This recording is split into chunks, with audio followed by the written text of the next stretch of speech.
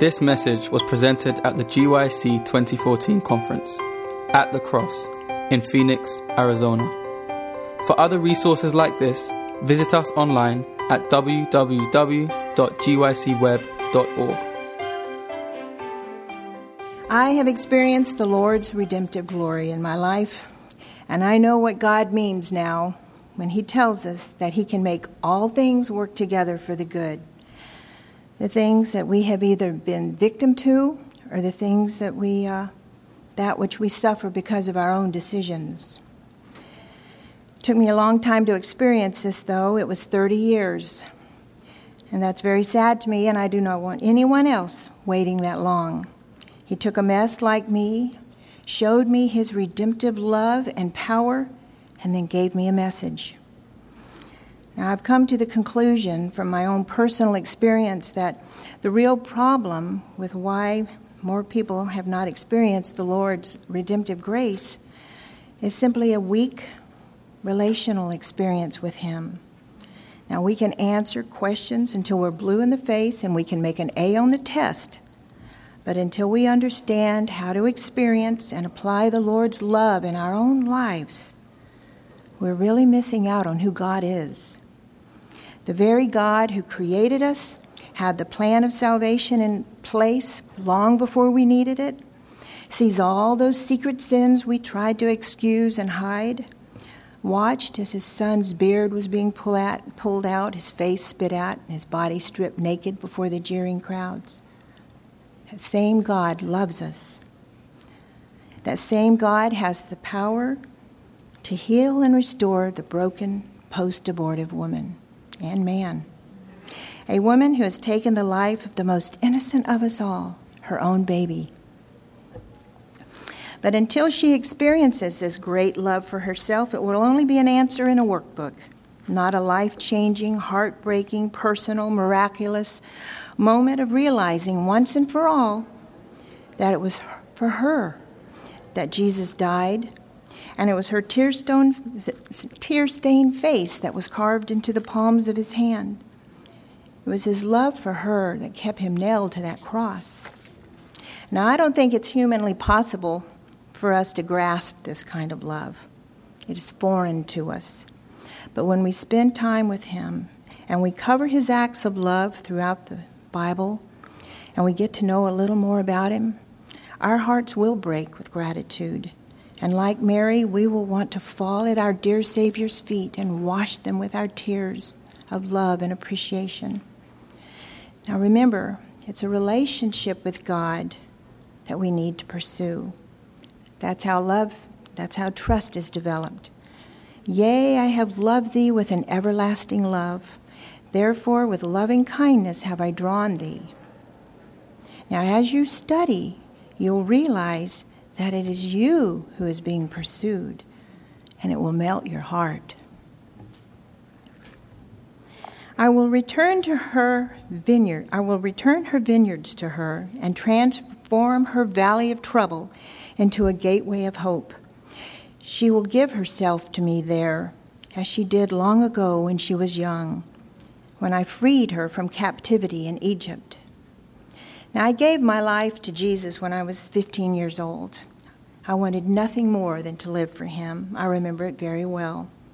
Now, I had already been baptized, but this is the day that I hold precious. And I believe Jesus took note of that day as well. I realize now that He was jealous for me. I belonged to Him, and He wanted me to allow Him to provide for all my needs. Throughout my life, He never left me nor forsook me. He was always completely committed to me. And though I sought wisdom from the world to take care of my problems and then suffered the alienation that comes from sin, He remained at the gateway of hope, anticipating my return. I love to imagine Him standing there, faithfully watching for me. He never gave up on me. Now, as I've said before, I met Antionette at the 2011 GYC in Houston. It was the first time I had ever seen anything about the topic of abortion within our church. My husband and I checked her out. What a breath of fresh air she was. She stood there and told us her story, how her mother had been in a crisis pregnancy and had planned to have an abortion. But because of Christian intervention and help, she changed her mind. She chose to trust God and have her baby. That baby was Antionette. And as I stood there listening to this beautiful young woman share her story, I realized if I had not had my first abortion, my baby would be close to her age. Now, in that year that followed, we invited Antionette to come and share her story with our church and others in the area. The response was amazing. Everywhere we went, Seventh-day Adventist women opened up about a past abortion. And it became very evident to me that I was not the only one suffering from a secret sorrow. I had never wanted anything so desperately as I did the redemptive healing that Antionette told me the Lord had for me. I knew in my heart that the Lord had forgiven me, but there was still something missing. I had experienced his healing power when he took the bulimia away from me, but now I wanted everything. I wanted to experience his full redemption. I started doing research on the post-abortive woman and healing. The Lord led me to Rachel's Vineyard, and I made arrangements to attend one of their weekend retreats. The coordinator was so nice. So much different than that 1-800 number I had called years before when I had been so desperate. And for those of you who don't remember, one of my first times that I ever reached out for help was when I called a 1-800 number for post-abortive women. And I was desperate, and it was pitiful. And she answered the phone, and it took all the courage I had, and I told her my story. And her first response was, "Well, you know abortion's murder, don't you?" I mean, it was like, yes, that's why I'm dying inside. And I hung up the phone. It had nothing to do. I had nothing to do with most of the pro-life movements, if not all of them. They scared me. They didn't have any hope.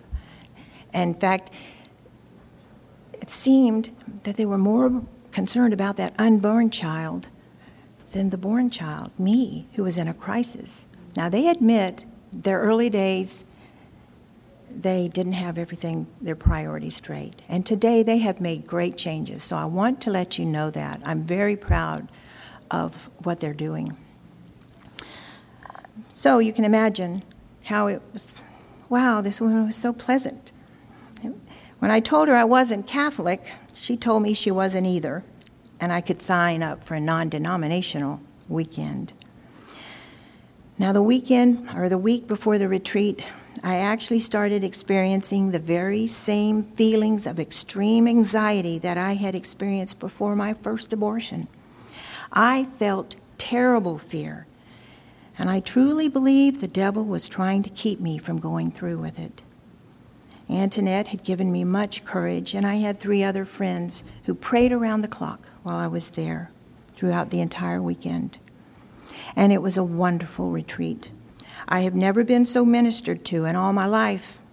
It made me jealous that our church doesn't have such a program for women.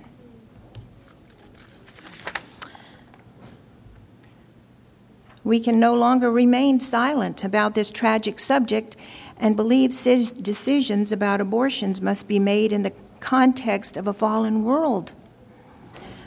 In doing that, we are digging wells that can hold no water. For my people have committed 2 evils. They have forsaken me, the fountain of living waters, and hewed them out cisterns, broken cisterns that can hold no water. There are so many of us that insist on digging our own wells in search of a solution to a problem. We lean on our own understanding and our own wisdom instead of benefiting from the spring of life. And these cisterns become the very pits that we fall into. And so many pits. When a baby dies because of an abortion, the mother oftentimes feels too ashamed to grieve. It would seem hypocritical to grieve the death that you had control over. To grieve requires the acknowledgement that that baby was a part of your family. Those emotions are usually denied, and with that denial comes all kinds of problems.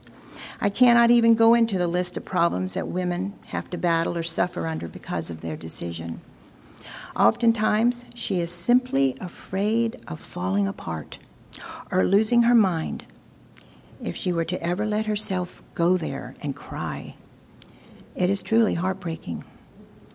Before a woman can have the courage to face what's been swept under the carpet, she must have full assurance of how much the Lord loves her.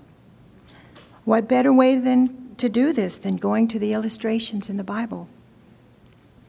She must have the confidence that the Lord Jesus can forgive even her. Where can we find better examples of the Lord's forgiveness than in the Bible? When we sin, we die inside. And what better place than the Bible can we find stories of Jesus bringing the dead back to life? Jesus binds up the wounds. Jesus restores the years the locusts have eaten. Jesus is our Redeemer. Now, at the retreat, we shared our stories and we wept together. We prayed together and confessed together. Then we were given the wonderful opportunity to dedicate our babies to the Lord. And it was then that I really, really felt healing. I had never even thought about dedicating the babies that I had lost, but it was very powerful. By doing this, I acknowledged that this baby was indeed part of me, and I was choosing to trust the Lord with him now. The grief came. We shed tears of regret, and now came the cleansing tears of grief. Grief without condemnation. We were encouraged to write letters to our unborn children. I know I couldn't have written the words if I hadn't gone through the earlier steps. The denial was gone, and I was talking to my baby. I named my first unborn child Uriah, after the brave and honorable Uriah the Hittite in the Bible. Let me just get a drink of water.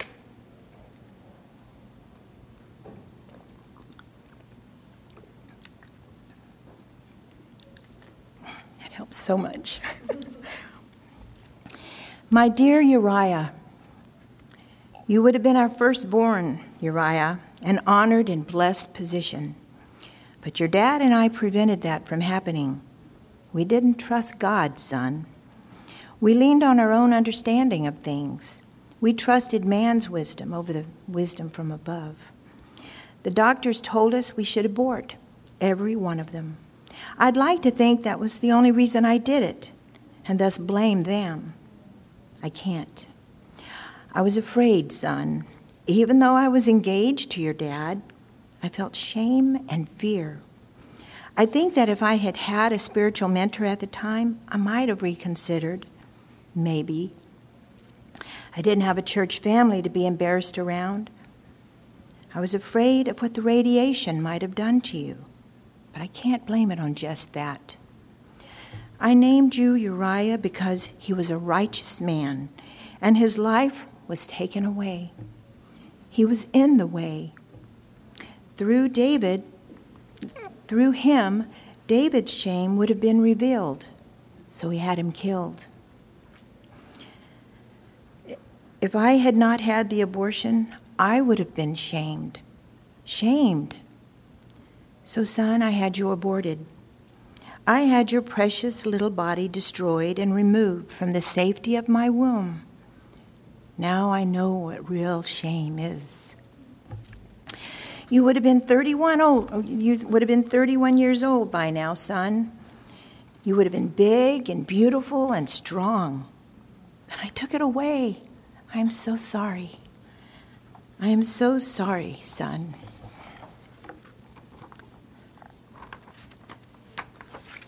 I look forward to the day when we're reunited. I want to hold you close to my heart and thank Jesus for forgiving me and giving you back to me. I love you, Uriah, Mommy. Pretty powerful, huh? There was a memorial service where we each were given the chance to read our letters. The entire weekend was so structured around healing and restoring. I left there a changed person. I have been redeemed. How careful is the Lord Jesus to give no occasion for a soul to despair. How he fences about the soul from Satan's fierce attacks. If through manifold temptations we are surprised or deceived into sin, he does not turn from us and leave us to perish.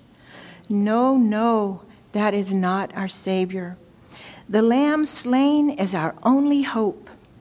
Our faith looks up to him, grasps him as the one who can save us to the uttermost. And the fragrance of the all-sufficient offering is accepted of the Father.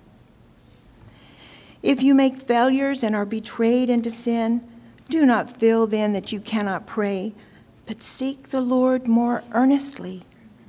The blood of Jesus is pleading with power and efficacy for those who are backslidden, for those who are rebellious, for those who sin against great light and love.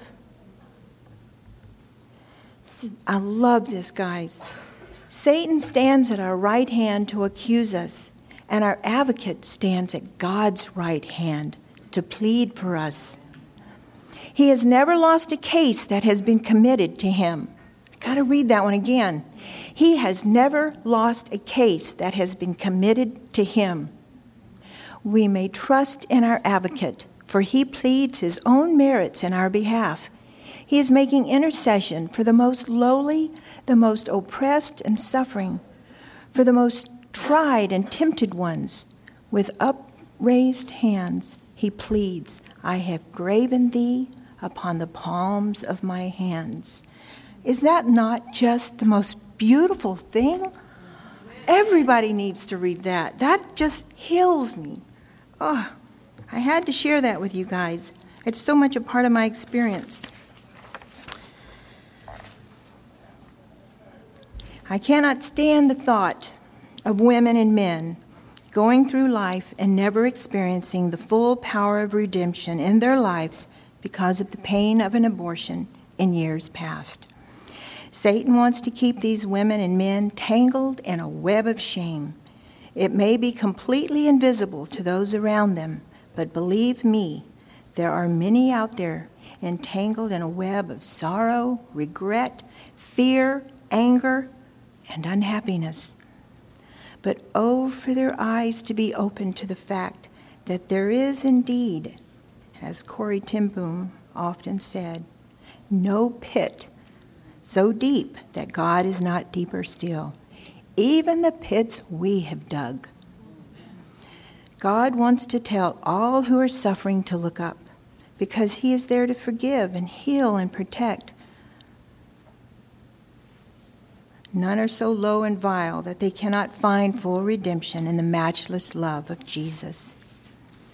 God wants to set you free. His hand of mercy and immeasurable love reaches out today, saying, I am the great healer, loving and full of compassion. I have promised to give redemption. Come now and let us reason together. We must understand that God is on our side. He is on your side. Today he continues to give that invitation. Come unto me, you who are weak and heavy laden, and I will give you rest, glorious rest. And what about the church? Listen. While helping the disheartened break free from their bondage and equipping those in need, our light shines like the morning sun, and restoration quickly appears. Righteousness goes before us, and the glory of the Lord is our rear guard. We cry out for relief, and the Lord answers and says, Here am I. And the old waste places will be rebuilt. The foundations will be raised up. The breach will be repaired, and the paths to dwell in restored. And I personally, from my experience, this is very applicable to the damage that's been done within our church because of our silence on the issue of abortion. Thank you very much.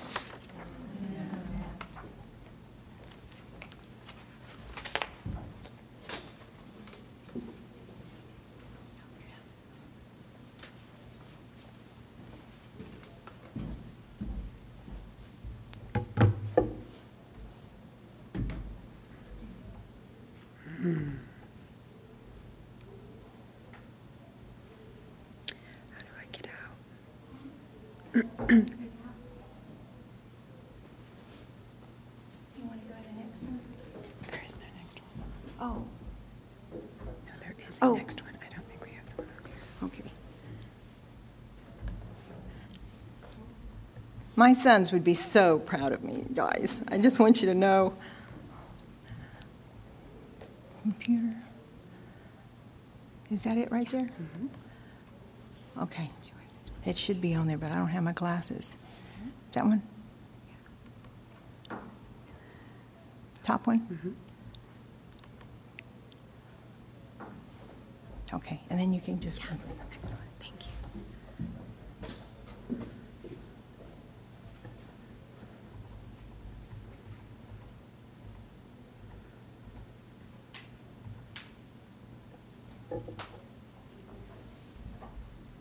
The cross is where devastation and wreckage meet hope. It's where we breathe in the free air of redemption.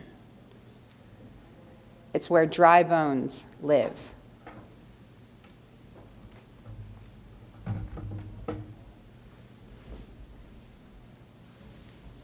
For those of you, that is the cross. That is life eternal. That is what we as individuals and as a church have the opportunity to offer. Not in our own power, not in our own strength, but by whom and through whom we are made whole. For those of you who attended an earlier seminar, you'll know that, there was a time in my life when I utterly rejected the Lord's plan. I ran away from my Heavenly Father. And I told him, if this is your plan, I do not want it. I made choices that caused me the most profound regret. Choices that the enemy condemned me with over and over and over again. Have you ever been desperate to believe that his grace really is sufficient for you? When I came back to the Lord, my choice was definitive. I choose you, Lord.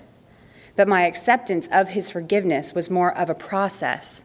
And in that journey, the story of Peter, his fall and his redemption, became profoundly important to me. Peter was something like a force of nature, opinionated, strong-willed, seemingly indomitable. He promised our Savior, though all others forsake you, I will not. Peter walked next to the Lord. He was taught by the Lord. He looked into the Lord's face. He ate with the Lord. He slept beside the Lord. Peter breathed his air. The Lord was as real to Peter as the blood pumping in his veins. And yet, Peter betrayed the Lord. Peter broke his heart. For the Lord to seek Peter out, to purposefully and specifically bring him back in, it speaks to me of the magnitude of the forgiveness of the Lord. Peter had betrayed the Lord. So had I. He had forgiven Peter. He has also forgiven me. His grace is sufficient. And what is truly remarkable about the story of Peter is that it was after having been broken and then living in humility for the remainder of his life because of that brokenness and redemption, Peter was able to fulfill his calling on the face of the earth. In Psalm 107, 1 through 3, and then 10 through 22, it says, Oh, give thanks to the Lord, for he is good, for his mercy endures forever. Let the redeemed of the Lord say so, whom he has redeemed from the hand of the enemy and gathered out of the lands from the east and from the west, from the north and from the south. Those who sat in darkness and in the shadow of death, bound in affliction and irons, because they had rebelled against the words of God and because they had despised the counsel of the Most High. Therefore he brought down their heart with labor. They fell down, and there was none to help. Then they cried out to the Lord in their trouble, and he saved them out of their distresses. He brought them out of darkness and the shadow of death, and he broke their chains in pieces. Oh, that men would give thanks to the Lord for his goodness and for his wonderful works for the children of men. For he has broken the gates of bronze and cut the bars of iron in two. Fools, because of their transgression and because of their iniquities, were afflicted. Their soul abhorred all manner of food, and they drew near to the gates of death. Then they cried out to the Lord in their trouble, and he saved them out of their distresses. He sent them his word and healed them and delivered them from their destructions. Oh, that men would give thanks to the Lord for his goodness and for his wonderful works to the children of men. Let them sacrifice the sacrifices of thanksgiving and declare his works with rejoicing. Do you know what I find remarkable about those verses? Those people were in trouble because they chose it. In the NIV it says, some sat in darkness, in utter darkness, prisoners suffering in iron chains because they rebelled against God's commands and despised the plan of the Most High. Have you ever sat in utter darkness because you rebelled against the command of the Most High? And yet, that is not the end of the story, because then they cried out to the Lord in their trouble, and he saved them from their distress. He brought them out of darkness, the utter darkness, and broke away their chains. The Lord does not forget us in our darkness and our despair. He comes for us. He came for us. He looked down through the ages and knew we would need him. Let us give thanks to the Lord for his unfailing love and his wonderful deeds for mankind, for he breaks down the gates of bronze and cuts through the bars of iron. These verses aren't simply recounting oppression and unjust tribulation. These individuals were in trouble, experiencing profound difficulty because of their sin. They were in chains because of what they had done. And yet, when they cried out to the Lord, he heard their cry. He redeemed, he rescued, he restored. How easy it is to forget that while we were yet sinners, Christ died for us. Truly, by the power of the Lord, we are cut free from the cords of the wicked that tried to bind us. Throughout my life, I've heard various persons speak about the story of Rahab. Excuse me. As many of you know, Rahab was a prostitute living in Jericho. And as the Israelites were preparing to take the land of Canaan, Joshua sent spies to the land to survey the land, Jericho in particular. Rahab hid these spies and provided protection for them. For her faithfulness, she and her family were rescued when Jericho fell. And yet, she wasn't merely rescued that day. She is also only one of a handful of women specifically named in the lineage of Christ himself. That is remarkable. What I find fascinating in the retelling of her story, the inevitable conclusion has been, take heart, friend, because the Lord can save even a prostitute. When I heard that most recently, I was simply struck by it. Ladies and gentlemen, the Lord does not hold out Rahab as some sort of pitiful creature to be analyzed and pitied. The Lord holds out Rahab as what she was, a prostitute. And he beckons us, look at her life, look at her choices, and then look at the way that I redeemed her. I lifted her up out of the mire, and I set her feet on the rock, and I long to do the same thing for you. We haven't been given the story of Rahab so that we can congratulate ourselves that we aren't like that pathetic prostitute. We have been given the story of Rahab, ladies and gentlemen, because the reality is that every single one of us, every single person to ever walk the face of the earth has prostituted themselves to the world. We have chosen against the Lord's plan. We have chosen against the Lord. We have been given Rahab's story so that when we come to acknowledge that we too have given ourselves away to the world, we can take heart, fall on our faces, and say, thank you, Father, for just as you redeemed Rahab, rescued her, and exalted her as your servant, so too you can do with me. The glory of this story is not that the Lord can save even a prostitute. The glory of this story is that the Lord can save even me, even you. The story of the cross is the story of redemption. The person who struggles with pride is just as guilty as the woman who has had an abortion. The person who indulges in anger is just as guilty as the woman who has had an abortion. The person who secretly covets is just as guilty as the woman who has had an abortion. Moreover, the men who stood aside while daughters and wives and girlfriends endured their abortions alone are just as guilty as the women who engaged in the act. We are all equal at the foot of the cross. All of our righteousness is as filthy rags. And yet, because we have committed our lives to him, when the Lord of glory looks on us, he sees his son's righteousness. He sees his son's perfection. That is the glory of redemptive grace. As Dianne mentioned, every time this ministry has had the opportunity to present a seminar or an exhibit at a convention, we meet.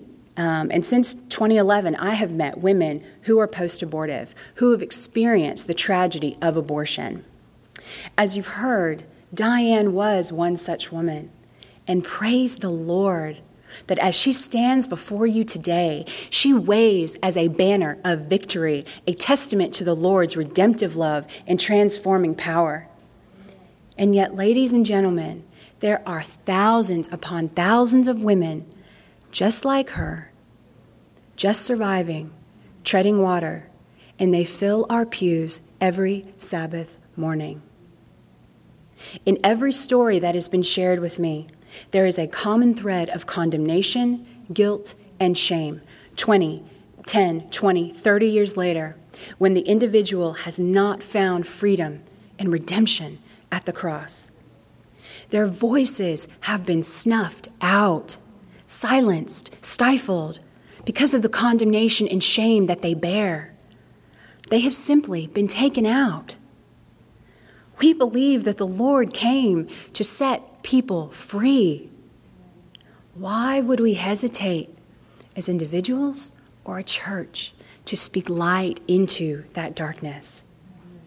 What we must understand is that for the post-abortive woman, for the post-abortive man, honoring the sanctity of life, valuing the sanctity of life, the value of our lives, does not condemn, it does not shame, and it does not accuse them.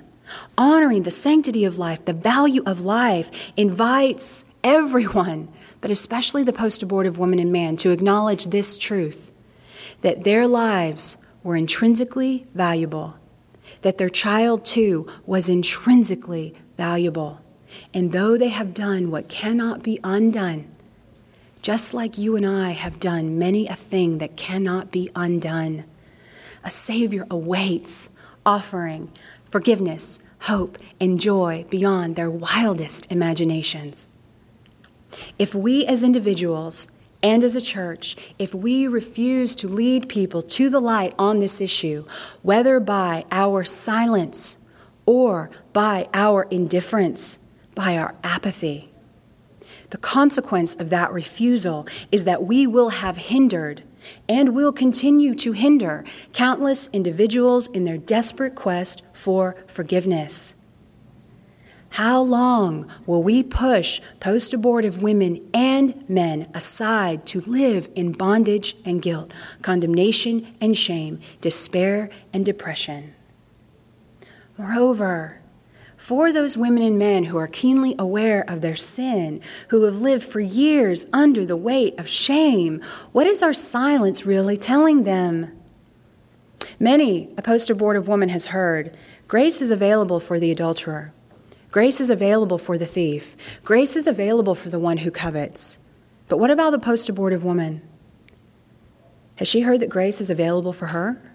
No. Instead, she hears cold, hard, unforgiving silence. Through us as individuals, through us as a church, the Lord is seeking to extend his hand to those who have experienced the tragedy of an abortion. The question is, will we be conduits of his redemptive grace? Will we embrace our calling and take up our duty to boldly proclaim that our women and men have been gloriously redeemed? Our answer has to be yes. We must have the courage to tell her that she too can be redeemed. No more condemnation, no more shame, no more despair, set free.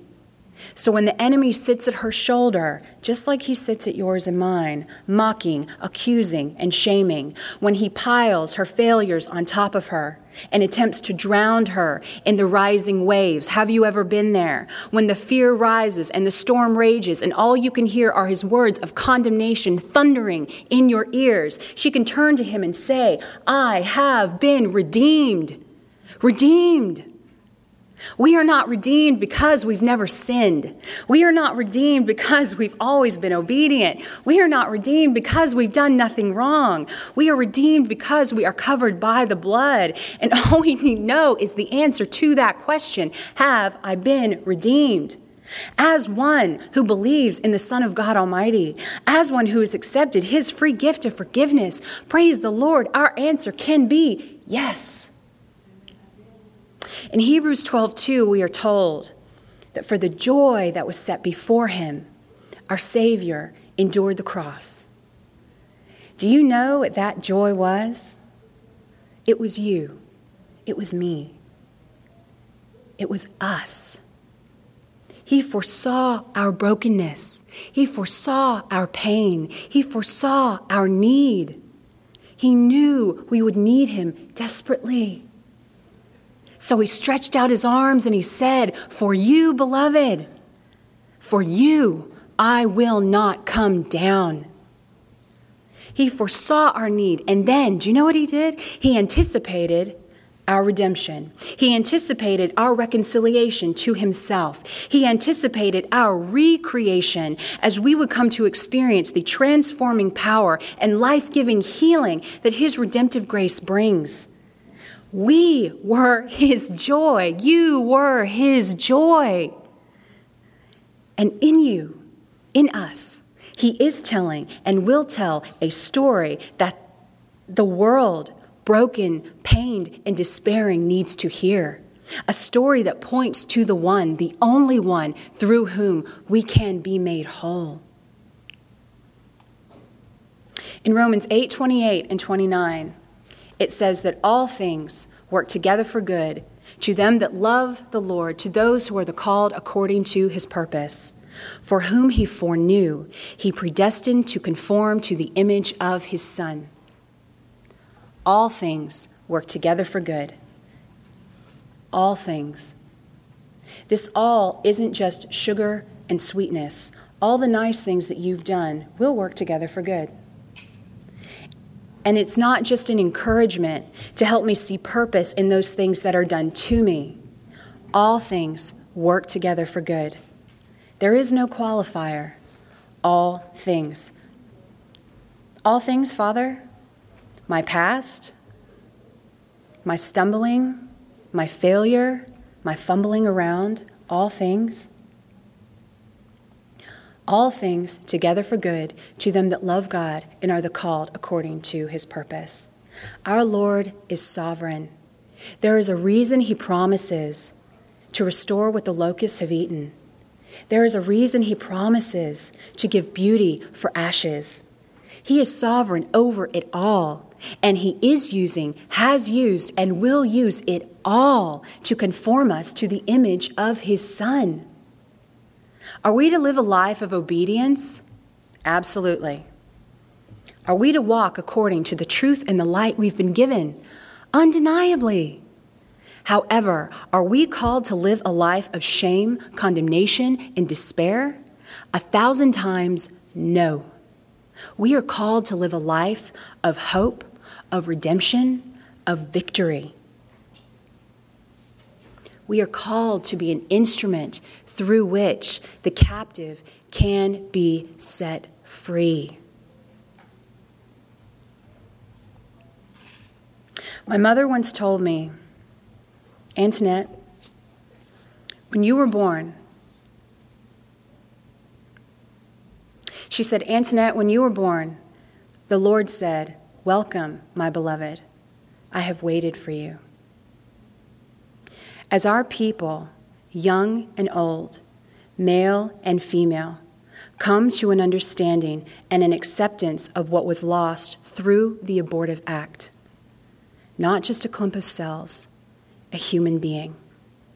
As they come to walk full and free and alive in their Savior's transforming grace-filled power, the Lord says once again, "Welcome, my beloved. I have waited for you." The question is, will we embrace our duty? Will we embrace our calling to be the vessel through which the captive is set free? Will we embrace our calling so that others may proclaim the praises of him who has called us out of darkness into his marvelous light? The Lord waits. He waits for you, beloved daughter. He waits for you, beloved son. He waits for us as a church. He is waiting. Will you close with me in prayer?